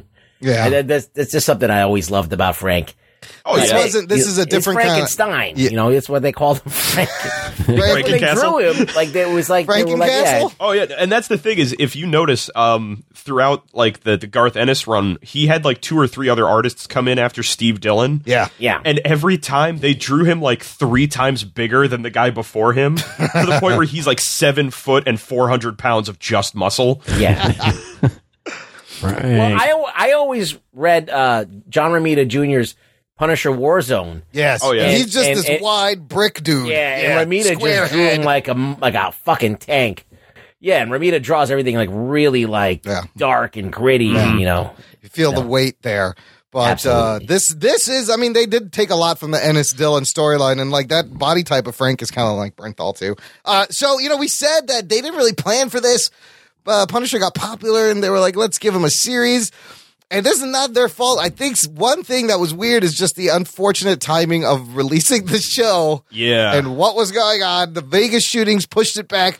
They didn't even go to New York Comic Con, pulled the whole panel. You know, I gotta say, though, I don't think, I mean, obviously, you know, you think we had our thoughts of what the Punisher was going to be, but if you watch the show, it's not. Right. It's not about it's like any other movie. Yeah. No. It's not that there's this. It's not this angry white guy shooting people all the time. No, there's Lewis Wilson, which is like that part of the story, right? And I think I really do appreciate that because they didn't really have any precedent for making a show, and they outright said we're not tying it into the Defenders stuff. Right. Yep. They had the freedom to make whatever they wanted, and they decided to try at least to have a message to it as well. I mean, that was my one other critique is they did touch on these things like gun control and PTSD. But I didn't really see them having anything to say about it. There are points where it felt like they wanted to bring up a concept, but they were very afraid to have a stance. And then the gun control debate was a bit cringeworthy, I think, because I felt like they just tacked that on to be part of the topic of conversation that's going on now, and I don't think it was fleshed out. I think it's very true. I think the problem was that they were building on a very like moderate stance where it's like, well, you know, I mean, obviously we don't really want people going around just shooting everybody, but that's kind of what our fucking hero does. Yes, that's kind of the point of the show. We can't be staunchly liberal of like no guns ever. Yeah. But at the same time, we don't want to make a show that's aimed directly at like the Trump supporting right wing like gun nut crowd. So they made it very moderate in the fact that it's like, we kind of still need you to vote for like cheer for Frank. So they went very cartoony on the two different sides of it, where you've got the NRA dude in the Senate from the Senate. Yeah. Well, it's the NRA dude that was in the therapy group. Oh, right. Who's like every other line is, well, they're coming to take our guns. Right. And you're like, oh, why? What?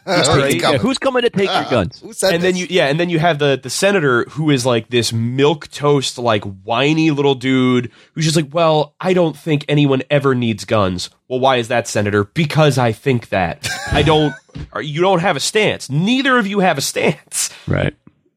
And like, honestly, because that's how I feel, I'm fine with it. But I could also see how it feels like they're not saying anything because they don't want to like piss off someone or someone else. Still, I appreciate the effort, and especially setting it, retconning it to Afghanistan war, like it just hits home. It feels like the most realistic out of any one of these. I got another thing. It'll sound like I'm talking out of both sides of my mouth because I enjoyed Lewis Wilson. Yeah. But I did feel that his storyline with Karen Page kind of just like it came out of nowhere. I'll agree. It was like we need an episode where we're not going to deal with the main storyline, but this is 13 episodes, so it was here a you little go. You're going to deal with it felt Yeah. kind of filler. So I felt the same here's about the the filler. Lewis Wilson. It had good parts and it had bad parts. Right. As much as I liked episode 10, which was the one where they're in the hotel and That's it's the where whole he blows story himself about up. him blowing himself up at the end and a everything. whole episode. It just I like the way that they structured it, where it's like the unreliable narrators to it. It's non-linear. It felt like a comic issue. Yeah. in an episode. Well, a standalone, right? The problem with that was it didn't add to the series. Nope. And compared to the rest of the series, it was very jarring to suddenly have a non-linear episode about something that happened in the past. I agree. Absolutely. I would agree That as was well. so, and I felt the same way about the Lewis They're Wilson. trying to do some Breaking Bad shit here. Yeah, but it was jarring. And Breaking Bad didn't even try that until like the 5th season. Right. Until when they had him just chasing a fly through the meth lab for a whole episode. But it was fucking great. It was amazing. That was a great episode. I could have watched that. They earned it. Yeah. This one tried a little too hard. Yes, I'll agree. And but I didn't think he was going to fucking go out like that, blow himself up. So I'll give him props for that. I was expecting Lewis Wilson to end up turning and being with Frank, right? Like kind of helping him out. So it was kind of a bit like, oh fuck, this guy killed himself. I expected it winding up being that Frank had to put him down. Right, or that. Because yes. the whole bit when he goes and he breaks into the army base And he's saying, I don't want to have to hurt soldiers. I don't want to have to do anything to these guys because they're just doing their job and I know what it's like. Right. And he winds up having to shoot the dude in the tunnel. Yeah, that's and great. he regrets it. Yeah. It would be a deeper character moment to get to a point where Frank not only has to do something about this army kid that's running around blowing up buildings, but Frank realizes, I can't spare him. I got to put him down. You got to put him down. There's no coming back for him. He's trying to reach him. Nothing's going to work. To save people, he's going to have to fucking take this. And it kind of goes out that way in the fact that when he's finally I'm about to kill myself, Frank's sitting there goading him on, do it, kid, do it, fucking kill yourself. Yeah, he talks him into it, which I thought was weird. But he's like a soldier never dies or something. I forgot what he's saying. When he's doing his whole go out like a soldier poem. Yeah, holy shit. And then you see the fucking blood splatter and the explosion. Really well done. Well done violence in the fucking show. Jesus. Did you think he needed a little more skull costumes? He could have been wearing the skull a little bit more. I think that's the curse of Netflix. Yeah. Is they hate the costumes. Well, it's not. I don't know if it's that they hate the costumes. They know we love them, so they fucking bait them until the end of the season every time. Yep. They did it with Daredevil. They'll do it with the Punisher, and then everyone else they're like, fuck it, don't worry about it. It's too goofy. I think it's one of those things where they want to appeal, especially with this show. They were looking to make a show because the Punisher is not everyone's flavor. Yeah.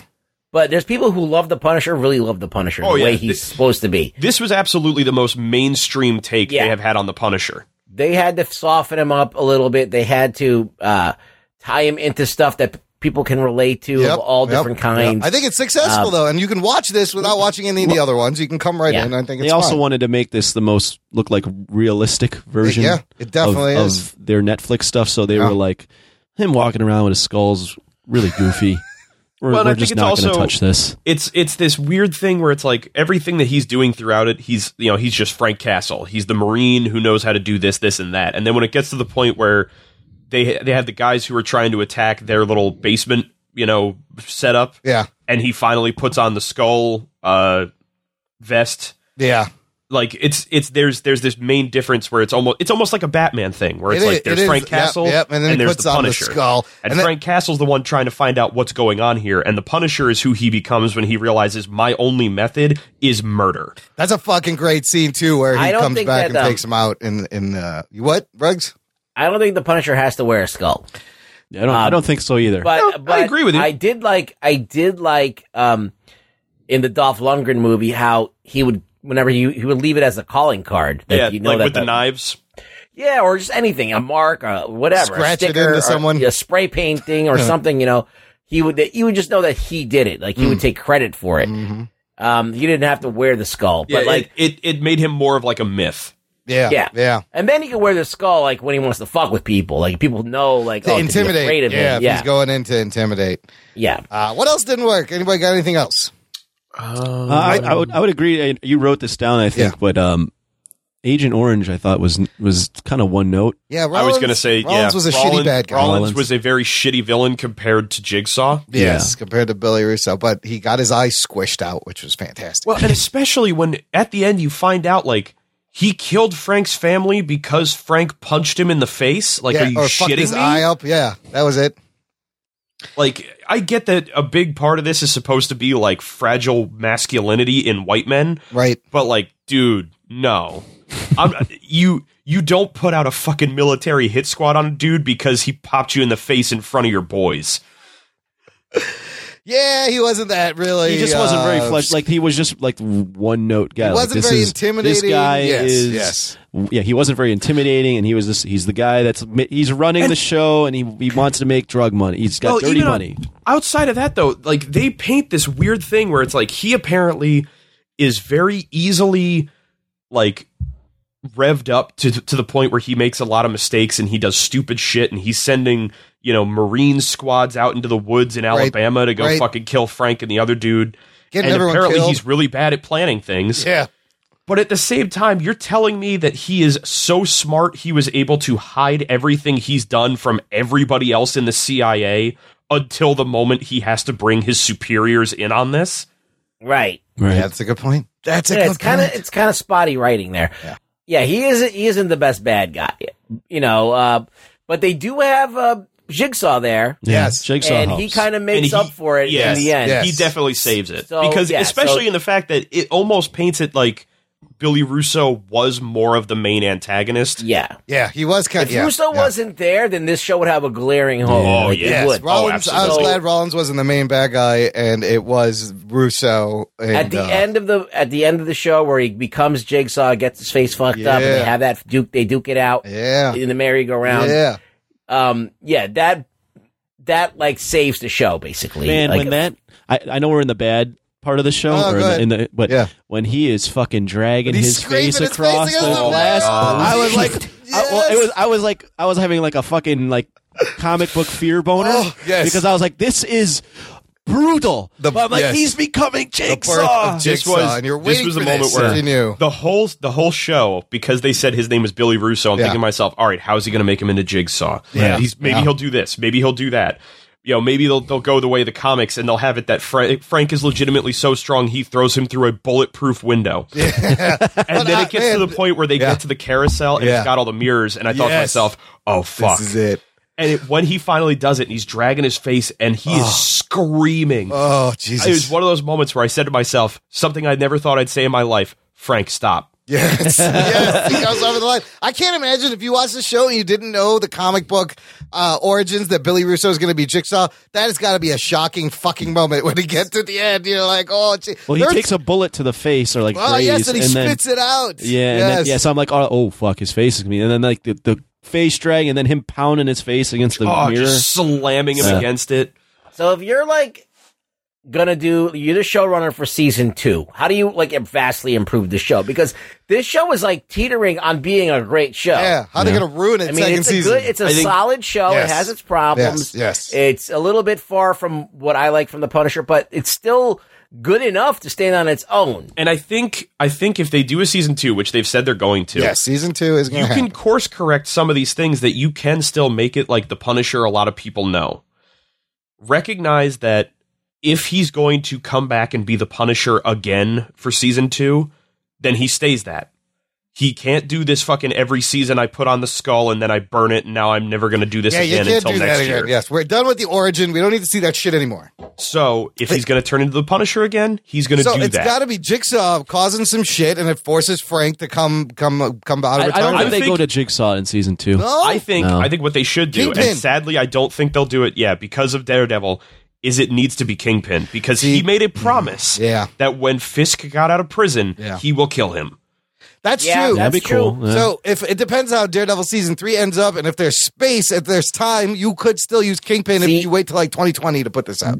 So I have this kind of feeling that the whole Kingpin thing is going to be the way to go. Yeah. But another way you can go is go A-Team style, where he's just Frank, just chilling in seclusion, like trying to live his life, but then somebody pulls him back in. We need you, and Frank. He puts the fucking, and he's like, all right, fuck it, I need to go do this because there's some really fucked up shit, and I'm the only one who can fucking do something about It it. reminds me of when with Logan, where Logan he was retired, and then he's like, I got pulled back in. They keep pulling him back. They keep pulling me I'm back okay in. with that. If they decide to go that way, I think what they would have to do is, obviously, Billy wakes up, the brain damage is enough that he's kind of already on edge, but now the fact that his face is fucked up forever, he winds up snapping. Well, they said that he may not remember anything, or Maybe he does something to Karen Page. I think instead of Karen Page, he goes after Lieberman's family. Now, he thinks Lieberman is dead. Right. But he knows the family is alive. And he knows, obviously, Frank is. So he's going to go after the people he knows are connected to him to try and pull Frank back out again. And then maybe Lieberman has to find Frank to help his family again. I don't know. I think that Jigsaw coming back would be awesome for season 2. I'm just looking at the blueprint for what they did with Daredevil. Right. I would kind of hate for them. teased Kingpin and then did something different. Yeah, I would hate for them to pull Jigsaw in immediately, because I also feel like if they're going to do another 13 episodes, if you do that and he is the bad guy from episode 1, it's a lot. It's Jigsaw. It's going to be a long haul and it's going to get slow. How about this? Does Daredevil make an appearance in Punisher season 2? I was kind of disappointed that he wasn't in this, but now I'm not anymore because I like this as a standalone. I think Daredevil should make a cameo, and there should be a clashing of philosophies. Those two guys again. are always clashing.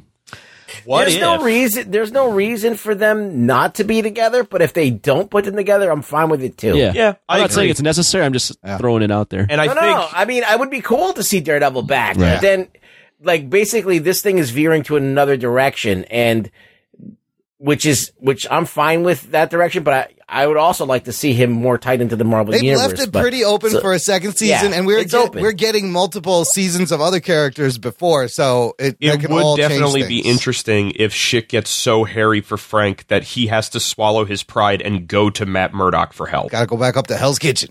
I feel like that Daredevil's going to ask Frank for help before Frank asks him to help. The only thing the way I'd see Frank asking him for help is if he's got to infiltrate a military base again, and he's like, I can't kill. Possibly. I need you to do this with me. The reason I see Frank doing it first is because I feel like Matt is still too strict on the I won't let anyone die aspect. absolutely. I'm just going on what's going to come out first. True. Oh, yeah. And I definitely see they'll probably have Bernthal show up in season 3. Logically, your logic is correct, but I think that it'll be more likely if Daredevil the next season comes out and then that they're not going to tap into especially because they plan on doing Born Again and shit's supposed to get real crazy. Yeah, I don't think there's any Punisher. I don't think we're going to see him until his second season. One last thing, it's not really a nitpick. It's just weird that I never pictured my Punisher was good at baking or playing the guitar. Did anybody else find it was weird? I was just like, Frank Castle knows how to play guitar. That's interesting. I'd never occurred to me. It doesn't kill it for me. No, but I feel like when you're in the military, you pick up random hobbies. You need things for downtime. Yeah. It makes him more of a real person. It does. Right. It does. But I don't know if that necessarily is good. I know, right? You never see Bruce Wayne tickle the ivories. Yeah, you know, like if Bruce Wayne sat down at a harp. He can. Oh, you know that he can. He just doesn't care to. Yeah, and I think it's just because there's never a point in the story that it's really worthwhile, and that's another moment where it's like, well, we tie it to his family and his son. Well, that's why and I love it, because the shots of him with his daughter playing the guitar, like that says everything right there without using any dialogue. While I know in the things we liked section, we were all very much happy with Madani, I did have a little bit of a problem with her. Oh, yeah? I liked a lot of her character, and I agree with you. I appreciate a non-white female, mostly lead character that's doing her own thing, and she's smart and everything. The problem I had was a lot of times it felt like her character arc was mostly just the sleeping with the bad guy trope. Yeah, there was a lot of that. And I felt like that didn't really help move her along at all. Also, sometimes she's really not good at making decisions. Like in the last episode, the carousel, she's sneaking up on them. She has the drop on them, and somehow fucking Billy shoots her. Like, how did that happen? I'm okay with her having some character flaws, like she's very gung-ho. Yeah. And she's another one that, she acts a little bit before when she chases thinks. Frank in the truck. Yes. Oh, yeah. The whole bullet car chase scene. Is perfectly fine. Yeah. I agree that maybe that by was the a little end forced for me. I don't think she would do that. It was a little forced just because they were like, we need to have a car chase and that would be awesome. All of a sudden, she's like, she's fucking Charles Bronson in there. I like to at least think if you're going to have that car, fucking know how to drive it. Yeah, that's true. It's an automatic. No, but I feel like I agree that by the end of the season, maybe she should have learned a little more. Like, okay, the last 3 times you went in guns a-blazing, somebody got killed. Somebody's getting shot. Maybe wait for fucking backup. Yeah. You think she'll evolve into that character? I don't know whose run it is, but it was pretty recent where she's basically female Punisher. Female Punisher, and I remember is like disenfranchised with the law because honestly, I don't think so. That'd be cool though. I would love for them to I try would like that. her more. Yeah, they could. But I don't think they will. Okay. She's going to be his contact in just like the authorities. Just to get the scoop. Yeah. And it'll be, I feel like, I sadly feel like they will go the same trope of it being like, I need your help, Madani. I don't help criminals. Yeah, but I'm the good guy. Damn it, you're right. Frank, I got there's a bunch of Easter eggs. We're going to run through these real quick, and then we'll rank the show officially.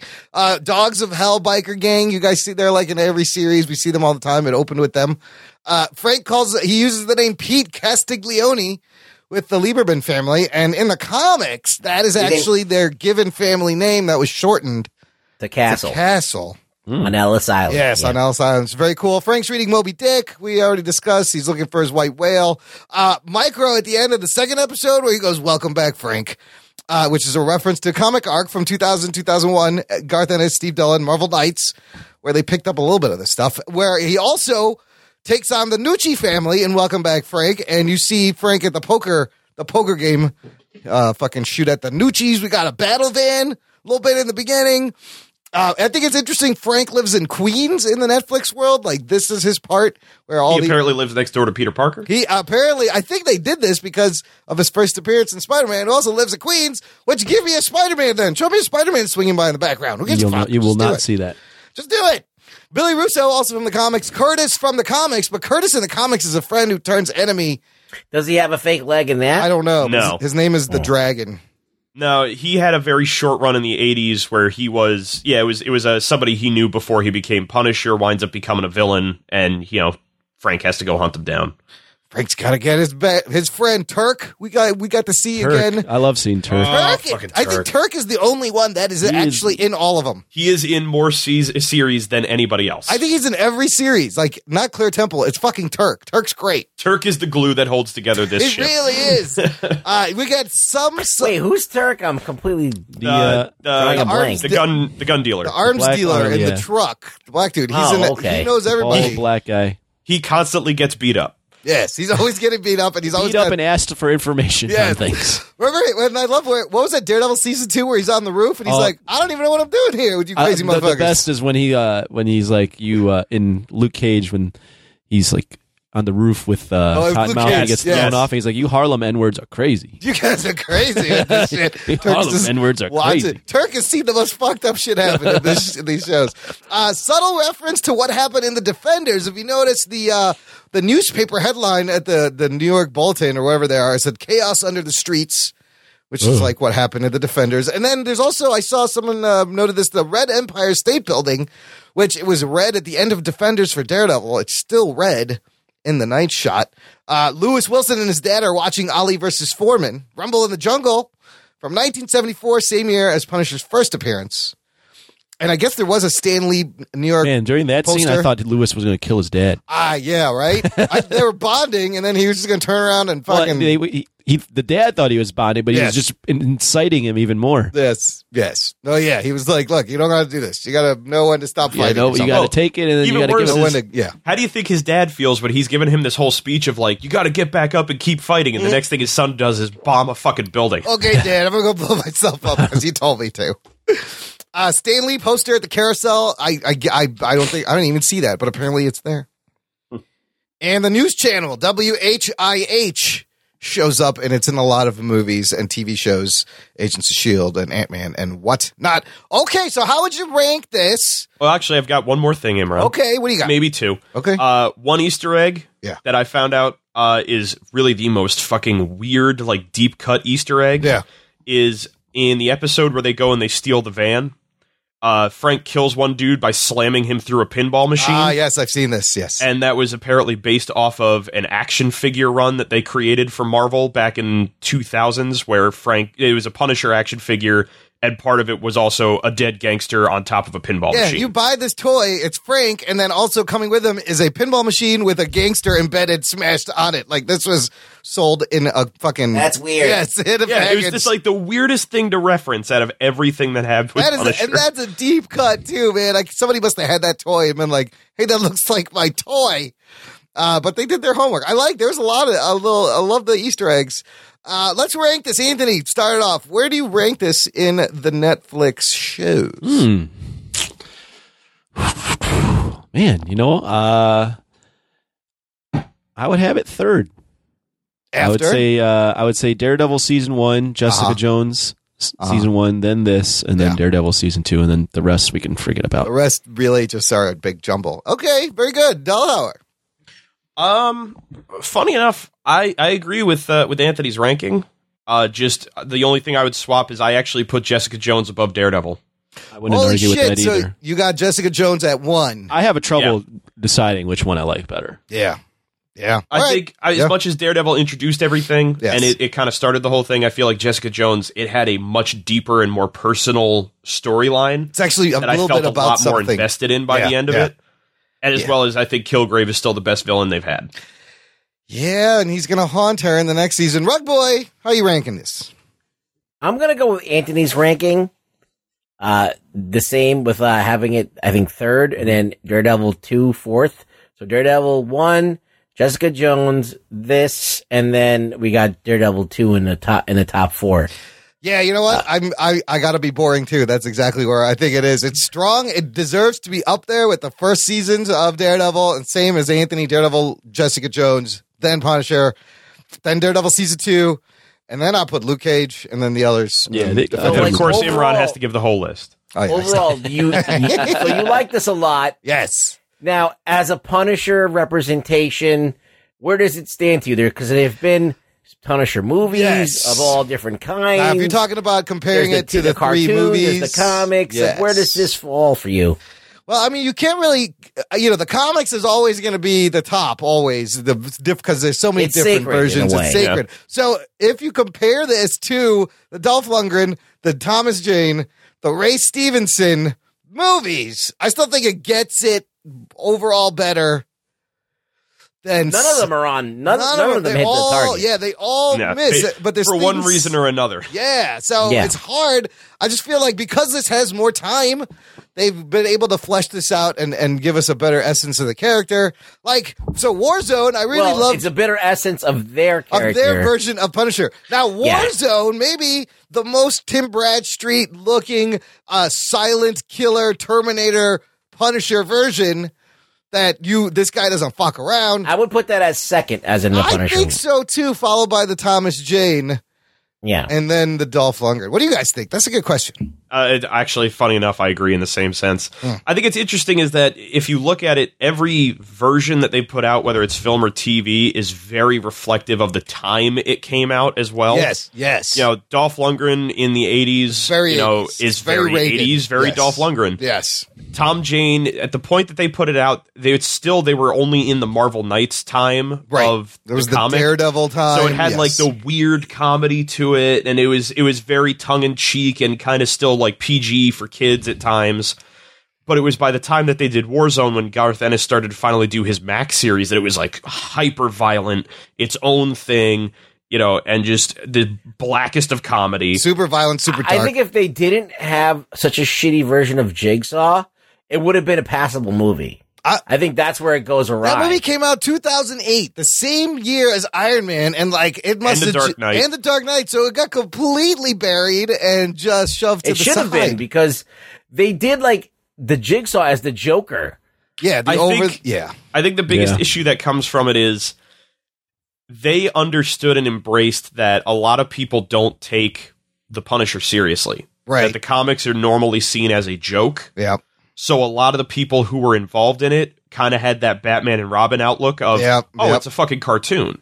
Which is why he's spinning on the chandelier, spraying everyone like a fucking idiot in the beginning. Come on. I like that. Delhauer, I contend, we should do Warzone a what the fuck for Warzone. See, the thing is with What the Fuck for Warzone, I'll do it, but I fucking love that movie. Oh, really? Okay. Oh, yeah. I think that movie, if Jigsaw wasn't as over the top and Looney Bin Jim were not as over the top, I mean, and the ending was a little bit better. Yeah. I think it would have been a movie. It would have been decent. It would have been decent. Yeah. Yeah, Like, those are the three things that are holding that movie back. He's like a fucking killing Batman in that movie. I mean, when he blows the guy's head off in that house. Yeah. Oh, my God. That's one of the greatest that was moments. Fucking amazing. Was that I mean, punch a hole in someone's face? He puts the leg of a chair through somebody's face. Yeah. The movie begins with him cutting a dude's head off with a knife. So good. He doesn't say shit, and he looks like the badass Tim Bradstreet fucking Punisher from the comics. It's not bad. Yeah. Interesting. Yes. So also the one thing I was going to point out earlier that I found really funny, not really a nitpick, not really an Easter egg or anything, but it's just one of those things where as I watched it, I said, oh, wow, you could tell these people aren't actually from New York. What? When he is talking to Micro in the second episode, and he's making him do the little, wild goose chase of meet me here, meet me there. Yeah. The one thing he tells him is he says, meet me under the Pulaski Road Bridge. Yeah. No one in New York calls it that. It's the Pulaski Highway. Okay. That's interesting. You know what? ER used to pull that shit all the time. Allegedly based in Chicago, but then when they would step out of the hospital, they were at the Chicago River downtown. That doesn't work. They'd always be like, meet me at these two streets that are parallel. Anybody living in Chicago can tell you these streets never cross. Mm-hmm. So I always hate when they do that. Like, how hard is it? Fucking pick up Google Maps. Just fucking get it right. Another thing that I didn't get about this Frank is that he's supposed to be a New Yorker, and he sounds like he's a Southerner. His accent was all over the place. I think that's the problem is that because Bernthal is from DC, lives out in LA, and his biggest thing was learning like the Georgia drawl for Some doing of that comes Walking through. Dead, is that he keeps slipping back into Shane at times. Yes, he does. Like, this guy's from Queens. Get a fucking... Oh, my God. There's a lot of that. I forgot to bring that up. There's a lot of stabby. My biggest problem with the entire series was that fucking yell. Yeah, he doesn't do that. He shouldn't do that. No, not at all. Shouldn't do. I get it. It's a choice, but it doesn't work. So it is renewed. It was renewed like December 12th, like less than a month it was out. They renewed second season. But the next one we can enjoy is Jessica Jones Season 2 coming out March 8th. I'm hoping it's good. 2018. I'm looking forward to it. I'm looking forward to seeing Jessica Jones again, but I am very, very curious how the hell you can top So we Kilgrave. know Absolutely. David Tennant is in there. He's in the cast. They're going to do like it's an illusion or it's a hallucination. Well, he I think shows up. they're gonna explore how she got her powers. I would like to see Patsy Walker developed and maybe even get a little Hellcat. Yeah, maybe she turns into Hellcat. That would be good. But they're not going to do it. But I would like to see. I'm looking forward to it. I can't. What do you do after fucking Purple Man? Yeah, what do you do? What can you do? All right. It was almost. I mean, again, a little too long, but almost perfect in terms of execution. Absolutely. I have been corrected via Facebook Messenger. Okay. My roommate Rob is in the next room and heard me. Okay. Apparently, yes, it is the Pulaski Skyway, not the Pulaski Highway. So even I'm wrong. See, nobody knows. I said it. You did say it, Ruggs said Skyway. Ruggs got it. Nobody knows what the fuck the thing is called. But no one listens to me. Oh, you're a felty. Well, you're a puppet, dude. Yeah. What rights do you have? Puppet rights. Okay, finally, we teased it at the beginning, listener. I hope you hung in there for a Matt Delhauer announcement. I'll give you a rundown. Here we go, Matt. Here's the rundown. Well, that doesn't feel right, but okay. The Matt Delhauer announcement that has been teased once, and basically has already been given away, so it's not exactly an exclusive announcement. Well, not everyone is in the group. People are holding their breath. Okay, starting early next year, I will be, in fact, launching the Ginger Geek Pod. Woohoo! Yeah. That's short for podcast, if you're not in the know. A new pod. Oh, I thought you were just going to give away pods. I was, and then I realized I don't have that money. Little pods full of ginger geeks. It sounds adorable. So it will be a podcast, funny enough. Yeah. Based on geeky things. Weird, I know, for this crowd. But it's actually, instead of being, as Anthony has already called me out once on the idea of just aping your style and stealing your crowd. It's going to be a little bit more op-ed. Every episode is going to be one major topic that is going to start off with kind of me giving my opinion on several things. Hopefully I'll be able to do a lot more roundtable discussions after that, or maybe it'll be one or two guests that I talk to.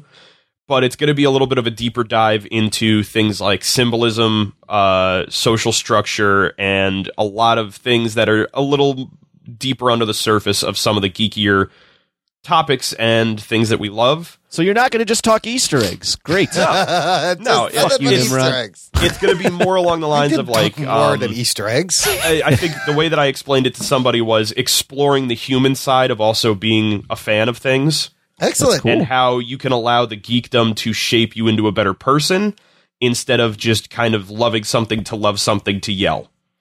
I love it, man. I like yelling, but I'm going to listen to this podcast regardless. It's about time, Delhauer. I'm so glad you decided to pull the trigger on this. Another listener and contributor getting their own show. And, of course, look, you could steal our audience. Send us a promo. You guys, listeners, will definitely want to check it out. Matt does good work here. You've heard him.